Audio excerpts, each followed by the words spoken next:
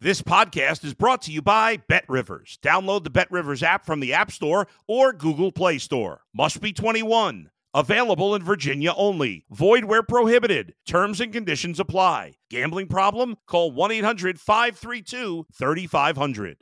If you're a tennis fan, you'll love Betting Weekly Game Bet Match on the BetRivers Network. Whether you're a bettor or just love tennis, you'll enjoy the in-depth analysis each week of the tennis calendar. Subscribe to Game Bet Match today from your favorite podcast provider. If you're a tennis fan, you'll love Betting Weekly Game Bet Match on the BetRivers Network. Whether you're a bettor or just love tennis, you'll enjoy the in-depth analysis each week of the tennis calendar. Subscribe to Game Bet Match today from your favorite podcast provider. You're listening to the Danny Mac Podcast on the BetRivers Network. Hope you had a good weekend and welcome back. My name is Dan McNeil. This is the Danny Mac Podcast on the BetRivers Podcast Network. I do it a couple of times a week. Glad you're with me. If you've been enjoying the podcast, please tell a friend. And as always, thank you for listening. And thanks to Adam Delavitt, Baby Capone at BetRivers for giving me these chances. Sam Michael is my producer. My most dominant thought after the weekend sports activities is I'm so sick and effing tired of politics entering sports conversation. Brooks Koepka wins the PGA, and the world is coming to an end because he's one of those evil men who decided to play on the LIV Tour, and I just can't run away from the conversation fast enough than I can.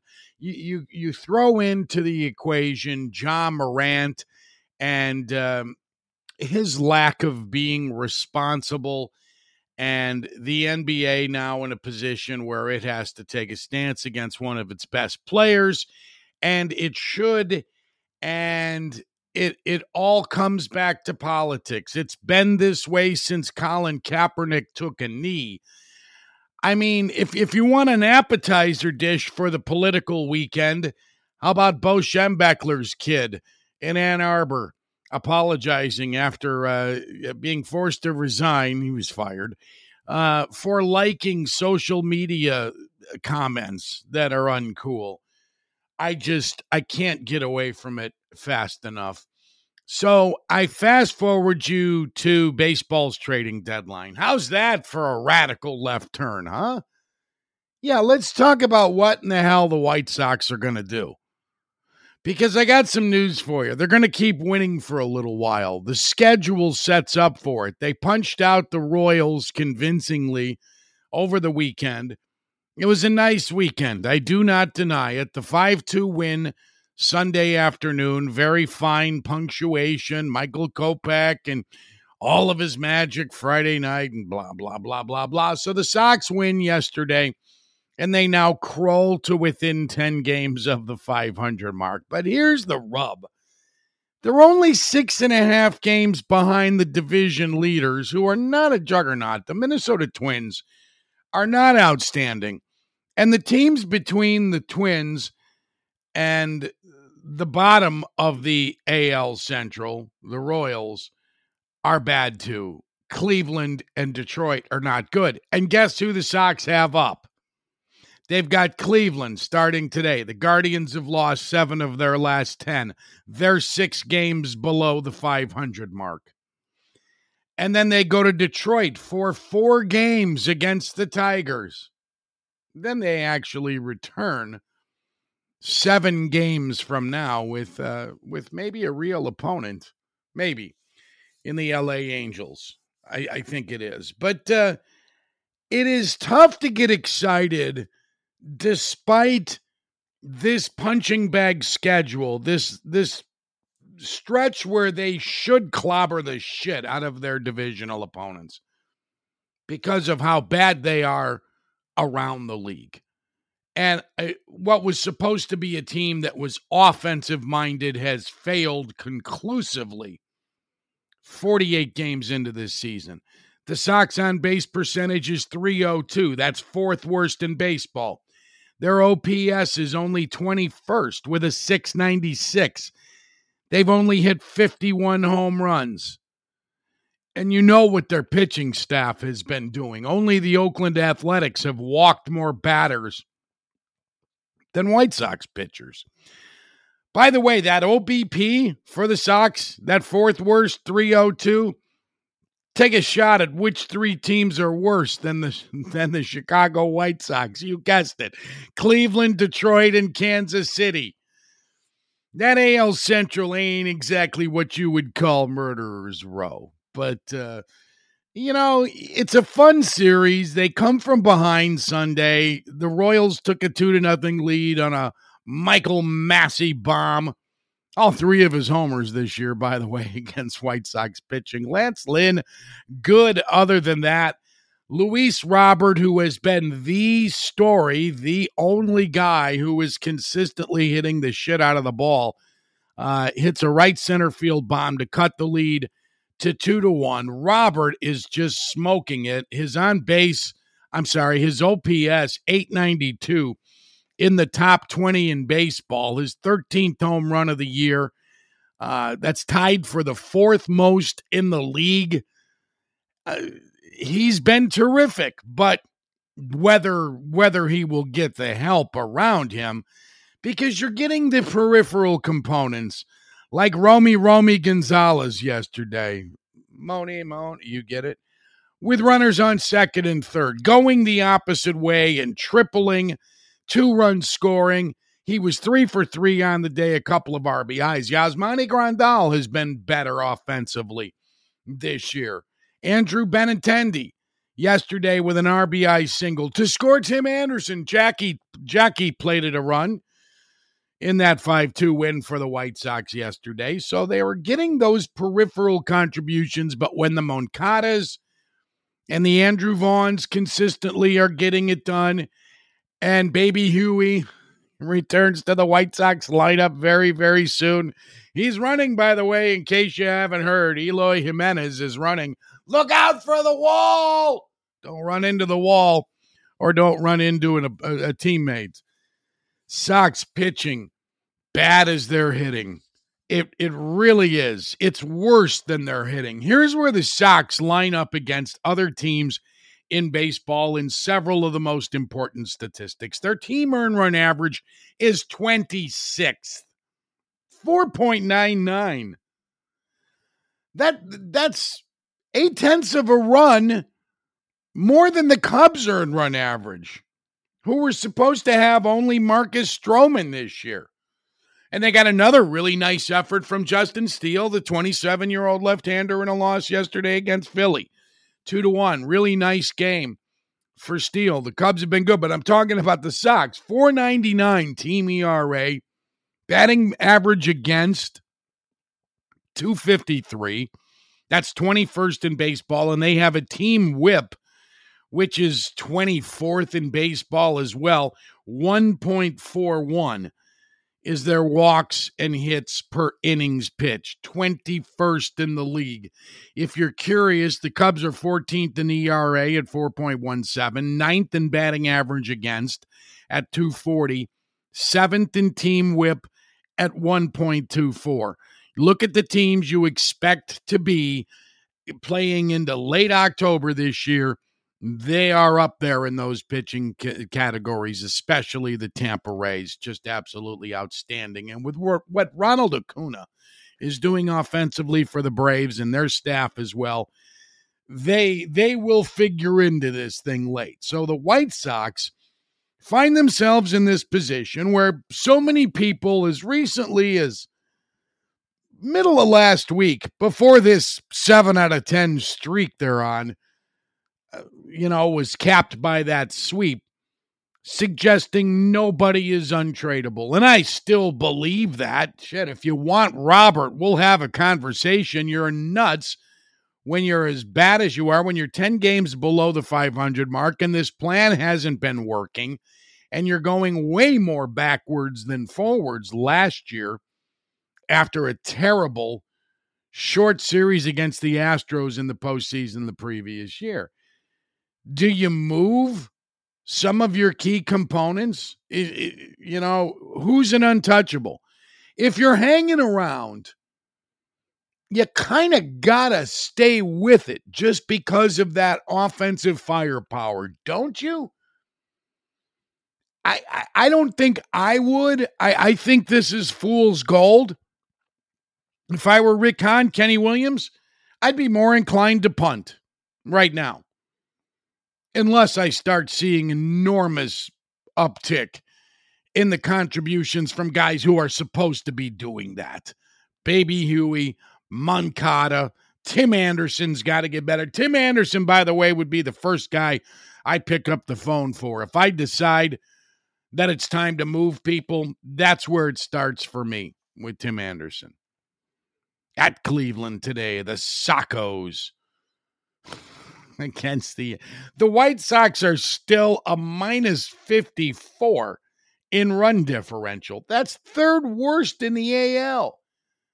Man, only the Royals at minus 71 and the dreadful Oakland Athletics at 168 are worse than the White Sox. So this little stretch, and the stretch that I expect to continue until I do this again in 2 weeks, because this coming Monday is going to be after 4 games with the Tigers, which follows these 3 games against the the Guardians. That might be the second time I've done that today.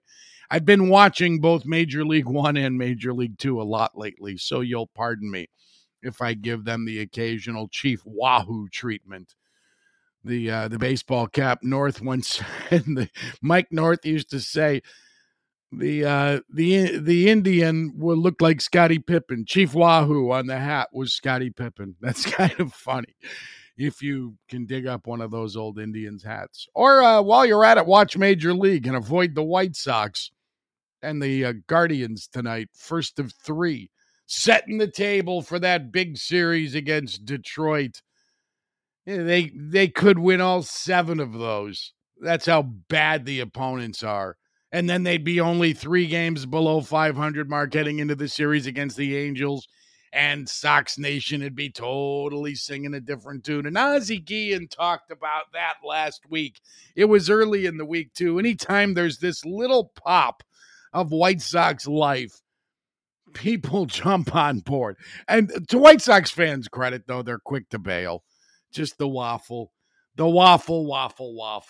Man, this Oakland Athletics pitching staff just thoroughly baffles me how a major league franchise, even in a tank year, could allow it to get as bad as it's gotten. This is historically going to be likely the worst team from a pitching standpoint in baseball history. The A's have a team earned run average of 6.91. That's where less than $40 million of budget gets you. They have a team whip of 1.68. They have walked close to more than 100 batters, than the second wildest staff, the White Sox, in all of baseball. The Athletics have walked 236 hitters. I'm sorry. Yeah, 236 hitters. And they've allowed 344 runs. They are just, a little part of me is sad because they're leaving Oakland, and that was my first bandwagon out-of-town team. Any sport, actually, because the Steelers, the Iron City Beer Can Steelers, came along. Their first championship was in 74, actually January of 75, when they beat the Vikings in Super Bowl 9. So that was, the A's were already 3 championships consecutively. So Reggie Jackson, Joe Rudy, the late Vida Blue, who I failed to throw a shout out to last week or recently when he passed away, and felt bad about that because I actually loved watching him pitch. But the A's today, just sad, and they will be the Vegas A's very, very soon. Something that happened in the Cubs game yesterday that's worth a note, and that is the great Christopher Morel has joined some very elite company. He's got 8 home runs now in his first 11 games. Very few players have done that to start a season in baseball history. Not in their first season, by the way. This is in their career. First 11 games of that they play. It doesn't have to be at the beginning of the year. 11 straight games, their first 11. How many home runs can you hit in those first 11? Michael Jack Schmidt. Almost screwed that up. Michael Jack Schmidt. Mike Schmidt, you can call him, of the Phillies, did it in 76. He had 9 home runs in his first 11 games, and that feat was equaled by the steroid-taking Luis Gonzalez of the Diamondbacks in 0-1, 9 straight. Morel, just the second player to hit 8. Aquino of the Reds did it a few years ago in 19. And it was an opposite field jack for Morel, his 8th home run of the year. Off Craig Kimbrell, the former Cubs closer, still walking the high wire this year in Philadelphia. Unfortunately, those 11 games with the 8 Morel dongs, the Cubs have lost 8 of those 11. It was Bryson Stott with a pinch hit homer yesterday that screwed it all up for Justin Steele. He had a nice effort yesterday. 6 innings pitched. Cubs only 5 games behind Milwaukee, and to their credit, even though you don't think of them right now by any stretch as among the elite in the, why would you? I just said they've lost 8 of their last 11 games. They still are 3rd in the National League in run differential. Did you know the Cubs at plus 21 are bested only by the Dodgers at plus 48 and the Braves at plus 63. So good for the Cubs. They have had contributions from a lot of different guys offensively. Ian Happ, the 5th best on-base percentage in baseball at .407. Nico Horner, is I think the 3rd Chicago player in terms of on-base percentage between Happ and Horner. There's Dansby Swanson, and then the White Sox finally check in at 68th in baseball. Andrew Benintendi. Isn't he the announcer? No, that's Jason Benetti. Cody Bellinger of the Cubs also in the top 100. Luis Robert of the White Sox is 92nd. So you've got 5 Chicago players in the top 100 in baseball in on-base percentage. As I predicted, Yoán Moncada, who came out of the gate like a comet, he's now a next page guy, like Justin Fields was after you get to the first 20 quarterbacks, 30 quarterbacks. Next page again for Justin Fields, right there with Marcus Mariota. But that's going to be changing in a minute. A little bit about golf's second major championship of the year and where the next championships are going in short order. I'm Dan McNeil, and you're listening to the Danny Mac Podcast on the Bet Rivers Podcast Network. Thank you for listening. Please subscribe if you've not done so already. You can do it anywhere you get your podcast, and tell a friend. The Macker isn't done sharing his deep sports thoughts with you. You can find me twice a week. Typically on Monday late mornings we drop, and then again later in the week on Thursday. I'm Dan McNeil, and I am not finished saying things about stuff. Brooks Koepka finishes the PGA Championship 9 under par, 2 strokes better than Victor Hovland and Scotty Scheffler, the people's choice. He wins the second major championship of the year, and he resurrects the us against them mentality that now is seeped into golf. The evil Live Tour players get this one. Scheffler, by the way, shot a 65 Sunday to get a piece of second place, and that was worth $1.5 million for the affable 26-year-old from New Jersey. Koepka's paycheck, $3.15 million at Oak Hill.